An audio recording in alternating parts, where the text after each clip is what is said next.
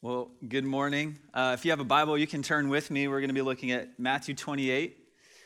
You can open it on your physical Bible or maybe your Bible app. This is a very familiar passage, probably to most of us, and kind of a classic passage when it comes to global missions. We're going to start in Matthew 28, but today we're going to be jumping all around Scripture. We're going to be looking at God's heart for all the nations, all the people. So I hope you came ready. I don't know if you grew up in Awana or if you've ever heard the term sword drill, but today's going to be like one giant sword drill, okay? So I hope your fingers came ready to look through Scripture. So we're going to start just here in Matthew 28. You can read it with me. This is at the end of the book of Matthew. Jesus is giving his final charge to his disciples before he goes back into heaven. And Matthew records this account this way, starting in verse 16. Matthew says, "Now the 11 disciples went to Galilee, to the mountain to which Jesus had directed them. And when they saw him, they worshipped him, but some doubted. And Jesus came and he said to them, 'All authority in heaven and on earth has been given to me. So go, therefore, and make disciples of all nations, baptizing them in the name of the Father and of the Son and of the Holy Spirit, teaching them to observe all that I have commanded you. And behold, I am with you even to the end of the age.'" Amen. Let's pray together. God, you are a great God, highly exalted above all other gods, all other kings, all other nations, all other leaders of our world. God, we know that one day you will be worshiped by people from every tribe, every nation, every tongue. And we look forward to that day, but we know that there's still so much work to be done. And so, God, as we open up your word together, would you just, through your Spirit, stir in our hearts? Would we have humble hearts to know what you want to say to us? Would our eyes be opened as we see your word declared? And God, help us to be able to live as faithful servants of yours here on the earth. Amen. And then, well, if you notice in this passage, in Matthew 28, Jesus is giving them a very direct command. He says, "Go, therefore, and make disciples of all nations." And what I want to do today is to look through Scripture and to show you, hopefully to convince you, allow you to see with your own eyes that this has always been God's heart. God's heart has always been, from the beginning of the Bible to the end, from beginning of time to the end of time, from cover to cover, it's always been for all people in all nations to worship him, to know of his goodness, to know of his glory, and that we all play a part in seeing that come to life. And so we're going to be looking at different parts of Scripture, looking at God's heart for all people, all nations. And before we begin, I do think it would be helpful maybe just to clarify what Jesus means here in Matthew 28 when he says all nations. So when he says all nations, he's not talking about just the 200-some nations as we know them in our world today. This is probably obvious to you, maybe a surprise to some, but America has not always been around, okay? It wasn't around when Jesus was here. But when Jesus uses the word all nations, it is coming from the word ethne, which is where we get our word ethnicities or ethnicity group. So all nations is just all people groups, all ethnicities, all peoples who share a common language or culture or location.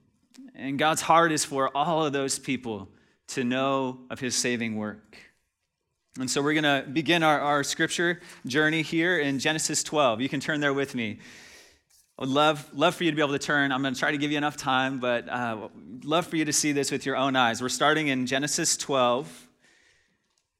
This is the story of God calling Abram out of Ur. This is the beginning of the nation of Israel. You can read with me in Genesis 12, verse 1. God says to Abraham, "Go from your country and your kindred and your father's house to the land that I will show you, and I will make you a great nation. I will bless you and make your name great so that you will be a blessing. I will bless those who bless you, and him who dishonors you I will curse. And in you," here it is, "all the families of the earth shall be blessed." So from the very beginning, it was about Israel, but it was about all the nations, all the earth being blessed. You can go a few chapters later, Genesis 26, starting in verse 4. Abraham had a son named Isaac, and God carried on this promise to Isaac. Genesis 26, verse 4, God says to Isaac, I will multiply your offspring as the stars of the heavens, and will give to your offspring all these lands. And in your offspring, all the nations of the earth shall be blessed. 2 more chapters, Genesis 28. Isaac had a son named Jacob, and God says this to Jacob, a similar thing. God says to Jacob, Genesis 28, verse 14, your offspring shall be like the dust of the earth, and you shall spread abroad to the west and to the east, and to the north and to the south, and in you and your offspring shall all the families of the earth be blessed. Well, you can go to the next book of the Bible. Go to Exodus chapter 9 with me. So we know that after Jacob had 12 sons, one of them Joseph, who went to Egypt. That's a story for another day. But through Joseph, he saved his family, brought them to Egypt, and they lived happily there for a few generations. But eventually, the people of Israel became captives to Egypt and fell into slavery. And so God raised a person named Moses. He rose Moses to lead them out of the land of Egypt. And this is what he says to Moses. This is why he's bringing them out of Egypt. Exodus chapter 9, verse 16, God tells Moses, but for this purpose I raised you up, to show you my power so that my name may be proclaimed in all the earth. There it is, all the earth. All right, a few more books here. Go to the book of Joshua. This is past Leviticus, Numbers, Deuteronomy, Joshua chapter 4. After Moses led the people out of Egypt, they wandered in the desert for many years, and eventually Moses died and gave way to Joshua to lead the people of Israel into the promised land. And listen to what Joshua says to the people of Israel. Joshua chapter 4, verse 23, Joshua says, for the Lord your God dried up the waters of the Jordan for you until you passed over. And as the Lord your God did to the Red Sea, which he dried up for us until we passed over. And here it is, so that all the peoples of the earth may know that the hand of the Lord is mighty, and that you may fear the Lord your God forever. All right, a few more books here. Go to 1 Chronicles, one of the most prominent figures of the Bible. We're going to look at King David, okay, a man after God's own heart. 1 Chronicles chapter 16, verse 23. God is saying to David, and David is leading his people in this song. David says, sing to the Lord, all the earth. Tell of his salvation from day to day. Declare his glory among the nations, his marvelous works among all the peoples. All right, one more book to 2 Chronicles, to the right here. 2 Chronicles chapter 6. This is King Solomon. So after David, King Solomon took over. Solomon is known for a lot of things, but one of the good things that he did is he established and he built the temple of the Lord. This was God's dwelling place on the earth. But listen to what it says about this temple. This is 2 Chronicles chapter 6, verse 32. Likewise, when a foreigner who is not of your people Israel comes from a far country for the sake of your great name, in your mighty hand and your outstretched arms, when he comes and prays toward this house, hear from heaven your dwelling place, and do according to all for which the foreigner calls to you, in order that, and here it is, all the people of the earth may know your name and fear you, as do your people Israel, and that they may know that this is the house I have built and is called by your name. So even the temple, God's dwelling place in the people of Israel, it was to be a display to all people, to all the nations of the earth. All right, bear with me. We're going to Psalm now. This is the biggest book of the Bible. We're going to look at Psalm 46. All throughout the Psalms, really, this theme is present. We could spend the rest of the morning in just the book of Psalm, which we won't do. But Psalm 46, verse 10. It says this, it says, be still and know that I am God. It's a very familiar passage. Maybe you bought a plaque from Hobby Lobby that's in your kitchen that says this.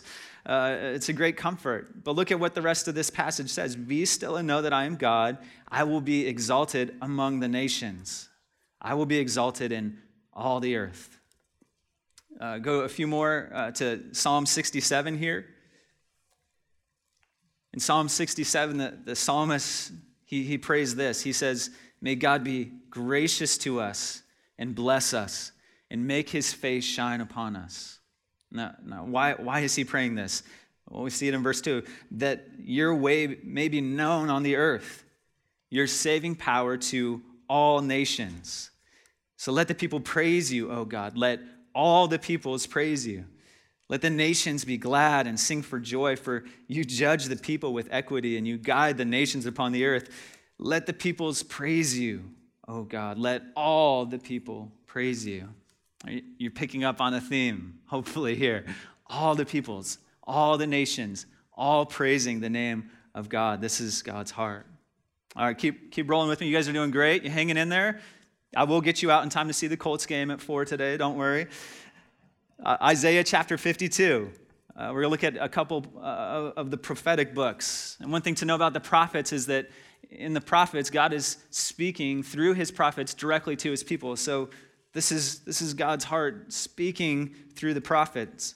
So the prophet Isaiah in chapter 52, verse 10, it says, the Lord has bared his holy arm before the eyes of all nations, and all the ends of the earth shall see the salvation of our God. Go to the book of Daniel. This is another prophet. Daniel chapter 7. What we're going to read here in Daniel 7 was actually fulfilled by Jesus in Matthew 28, that first passage we read. When Jesus says, all authority has been given to me, it's coming from this prophecy in Daniel chapter 7. So read with me, starting in verse 13. And behold, with the clouds of heaven, there came one like the Son of Man. And he came to the Ancient of Days and was presented before him. And to him was given dominion and glory and a kingdom. And all peoples, nations, and languages should serve him. Last one we'll look at in the Old Testament. Go to the book of Zechariah. This is the second to last book of the Bible. Zechariah chapter 8 is where we'll be. This is a prophecy that we get to see fulfilled in the book of Acts when the gospel starts in Jerusalem and then to Samaria and then all the ends of the earth. This is what the prophecy is being fulfilled in. So Zechariah chapter 8, verse 22, and many peoples and strong nations shall come to seek the Lord of hosts in Jerusalem and to entreat the favor of the Lord. Thus says the Lord of hosts, in those days 10 men from every nation of every tongue shall take hold of the robe of the Jews, saying, let us go with you, for we have heard that God is with you. It's such a beautiful picture of the gospel going forth to all the nations. Well, hopefully you've seen this in the Old Testament, okay?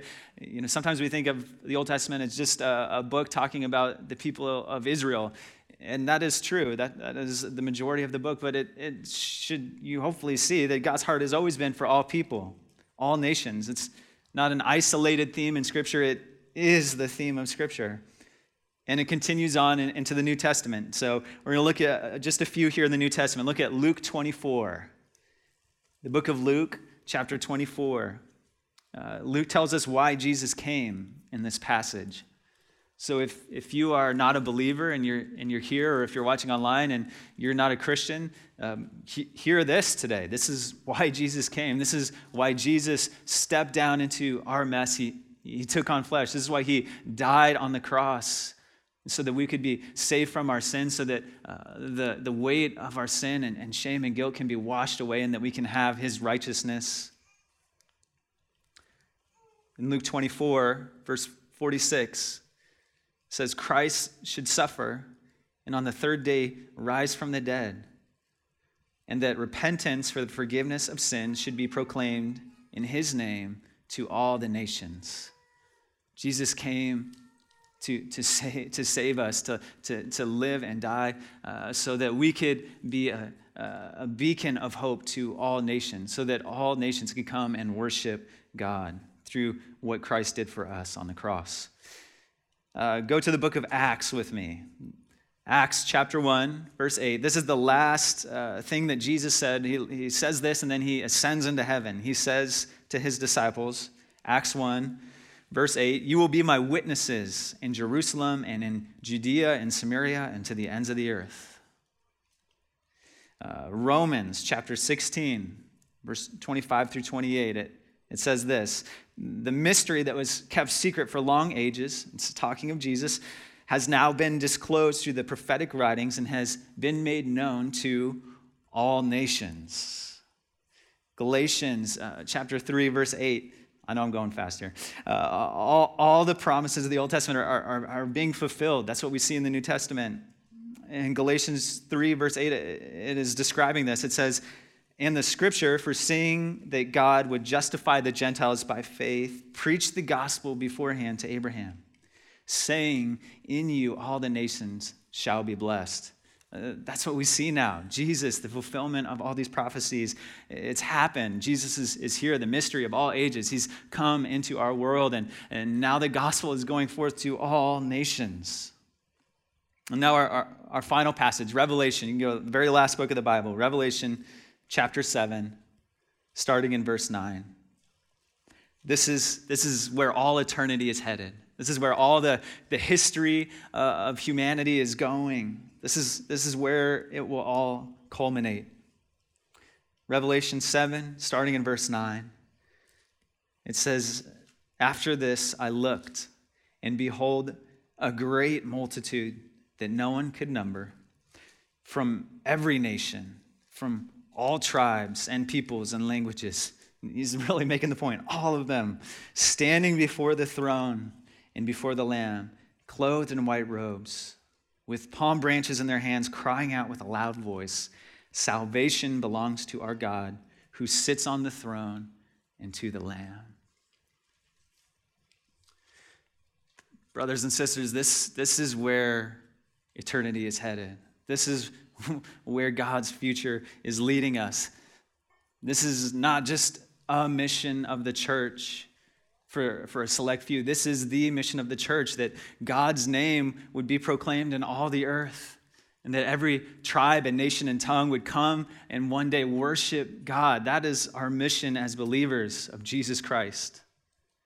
In Matthew 28, it says, "Make disciples of all nations." This is not just a program for the select few of the church. This is the mission of the church and of God's people.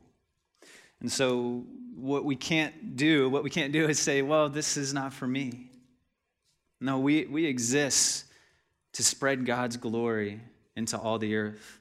We may have different callings. I'm a pastor. Maybe you're an accountant or a lawyer or a mom or a teacher or whatever your vocation is. But our purpose, our mission as God's people is that we are to make disciples of all nations, of all people.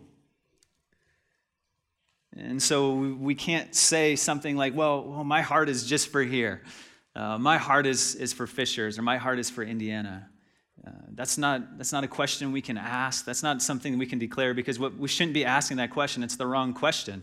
The question we should be asking is, where is God's heart? What is God's heart for?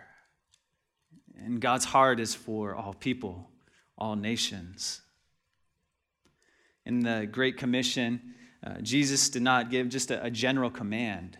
He didn't say, well, just make disciples, as many disciples as you can wherever you're at. He gave a very specific command. He says, make disciples of all nations. And so how are we doing at that? Let's just take a step back and look at this. So Joshua Project is an organization that compiles a lot of data with this kind of information. And Joshua Project estimates that there are over 17,000 people groups in the world. Okay, 17,000 distinct people groups who have distinct languages or culture or shared location. And out of those 17,000, there are still 7,000 who are unreached. And when I use the word unreached, it doesn't just mean these people are lost. It means that there's nobody able to tell them about the hope of Jesus Christ. There's no one in their community who can bring the hope of the gospel. So maybe you would say, well, there's unreached people here. There's unreached people in my neighborhood. There's unreached people in my workplace. And I would say that's simply not true. And you know how I know it's not true? Because you are there. You are in their neighborhood. You are in their office. You can tell them about Jesus. But when we use unreached, it means people who live and are born and live and die without anybody ever telling them about God's love for them. And so out of these 7,000 people groups, it makes up we can throw this chart up, guys. It makes up 3.23 billion people, which is an astounding number. Over a third of the world still unreached with the hope of the gospel. And God's heart is that they would know the hope of the gospel. It reminds me of what Paul says in chapter 10. When we see a number like 3 billion people, it should astound us. And we should say, how will they call on him whom they've not believed? How are they to believe in him whom they've not heard? And how are they to hear without somebody preaching? And how are they to preach unless they are sent? Church, what I hope, my heart for you today is that each one of you would just stop and ask for a moment, what am I doing to play my part in the Great Commission? What am I doing to take this charge that Jesus gave of making disciples of all nations? And so I have just a few ways, as we start to wind down here, just a few ways to encourage you on this journey. A few ways that you can begin to take steps in this. The first is to pray for God's glory among the nations. If you can, just stop for a moment and analyze your prayer life. Okay, what are the things that you pray for? Do you pray for your own needs, or maybe the needs of your family or those that are around you? Those are good things. You should be praying. You should be taking those before the Lord. But maybe just stop and ask yourself, how often am I praying for the nations? How often am I praying for the unreached people of the world? And my guess is that that's probably not a normal part of most of us in our prayer life. So a few ways you can grow in that. One is just to pray the prayer that Jesus taught us to pray. To just pray this prayer maybe every day. Our Father who art in heaven, hallowed be thy name. Thy kingdom come, thy will be done on all the earth as it is in heaven. Wanting to see God's kingdom come in all the earth. Another really just practical way that I've been able to incorporate this idea is if you're ever watching the news, or maybe you're scrolling, reading the news, and you see an article or hear a story in another part of the world, a really easy thing to do is just stop and pray for those people. Maybe you hear about something happening in Afghanistan. Afghanistan is a country of 40 million people. It's about the size of California. In Afghanistan, there are fewer Christians than there are high schoolers in the city of Fishers, in a country the size of California. And so if we hear stories like that, just stop and pray. God, would somebody bring them the gospel? God, would somebody tell them about Jesus? I pray that they would know your hope. And I bet that if you pray these prayers regularly, if you start to incorporate this, you would be amazed just how your heart begins to be shaped for the nations. Number two, the second thing that we can do to grow in this is to give sacrificially for God's glory among the nations. We live in a very affluent area. I think we'd all agree to that. But what if the wealth that God gives is not for us? What if it is to see his glory among the nations? What if we prayed a prayer like the one that the psalmist prayed in Psalm 67 that we read?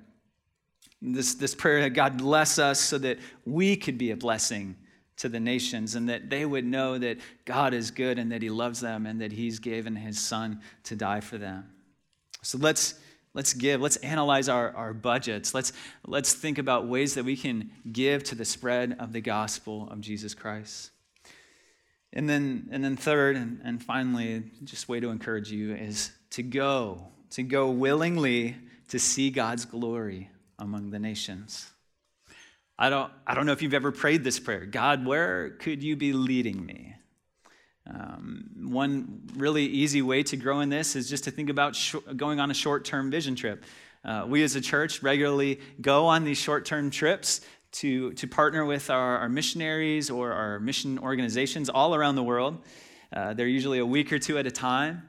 And we call them vision trips instead of mission trips because really what we believe is that while you do get to be a blessing to our missionaries and to those that are there, what it's really doing, though, is shaping your heart. That when you are in a service with believers speaking another language, singing songs of praise to God in their own style, when you sit down and you share a meal with other believers in another country who just see God's work in different ways, that really shapes and it stirs and encourages our faith. And even if you're a parent, this is just such an incredible way to begin to shape your kids with this vision of God's global church. Take them on a vision trip. And then the second thing is, and this is a prayer of mine, is that God would call some of us here to serve him globally long term. One of our values, our core values as a church, is that we want to be a church that is both sent and sending. We want to be able to come alongside people that are feeling God's call to be able to help train them and raise them up and support them financially and send them out and continue to partner, come alongside as God's partner in ministry. We were able to do this a couple years ago with Connor and Allison, which you'll hear an update from them shortly. But God may be calling some of us to serve him globally. You know, there are so many opportunities if we would have eyes to see them. And so I would just encourage you to stop and just pray, God, where could you be leading me? Just come with your life with open hands. And this is a dangerous prayer. Some of you might acknowledge that. Praying, God, wherever you want me to go, I will go. That's dangerous because you don't know where that could be. You might be afraid he may lead you into Africa or the Middle East or to Iowa. That's just a little joke for Joel there. Wherever God could be leading you. And if you have that thought, if you have that fear, let me just encourage you by saying that God loves you. Don't forget that he's saved you. He's paid for your sins. And if you can trust him with your life into eternity, how much more can we trust him here in the now on earth? And he wants to give us the fullness of joy, and that comes by following him with our whole heart. And then second, just never forget that when you give your life to God, you will never regret it. Church, I want to just close this morning, close this message by reading a story for you. This is a story of a woman named Karen. Karen was a 30-something-year-old woman who was living in California, and she felt God's call to go to the nations. And so she walked alongside her pastors at that church. She had open hands, and eventually she felt like God was calling her to Iraq. And so the church raised her up and partnered with other organizations and sent her with a team to share Jesus' hope to the people of Iraq, okay? And she was there for a couple of years. And one day, she and her team were driving from one village to another, and their Jeep was ambushed, and everybody in the Jeep died. And so the pastors of Karen's church were heartbroken. They were preparing a funeral and what to say about Karen's life, and they found this letter that Karen had written them before she left. And it was a letter that said, only open if I were to die. See, Kara knew that she was going into a dangerous calling, into a dangerous place, and she was prepared for that. And so she wrote this letter, and this letter was read at her funeral. She had a few encouragements for the church, like preserve the work. She knew that this could maybe discourage, so she said, keep sending missionaries, keep raising up fine young pastors, church planters. And then she wrote, when God calls, there are no regrets. I tried to share my heart with you as much as possible, my heart for the nations. I was not called to a place, I was called to him. To obey was my objective, to suffer was expected. His glory was my reward, and his glory is my reward. And then she closed with this thought. She called it the mission's heart. And this is my prayer, that this would be our heart as well, church. She said, care more than some think is wise, risk more than some think is safe, dream more than some think is practical, expect more than some think is possible. I was not called to comfort or to success, but to obedience. Would you pray with me? God, thank you that you care about all people. Thank you that from the very beginning, your heart has been that everybody would one day be able to worship from every nation and every tribe and every tongue. God, I pray that we wouldn't get so distracted with our immediate surroundings that we lose sight of this great vision that you gave us in Matthew 28, to see all nations come before you, to be discipled, to worship you. So God, I pray that today, as we go on with our day, that we would be able to stop and just reflect, just be able to pray this prayer. God, how would you like me to play a part in the Great Commission? God, I pray that you would raise up more people to bring the hope of Jesus to people who have never heard about it. God, let our hearts be broken with the fact that there are people who have never heard that you love them, that you love them so much you died for them, and that you want to redeem them and give them new life, free them from their sins, free them from their fears. And so God, help us just to consider how you may be calling us to play a part in that. And we look forward to that day when we're worshiping around your throne with every tribe and nation, and we get to sing with one voice, worthy is the Lamb who is slain, who deserves all glory, honor, and power. So give us strength until that day. In Jesus' name, amen.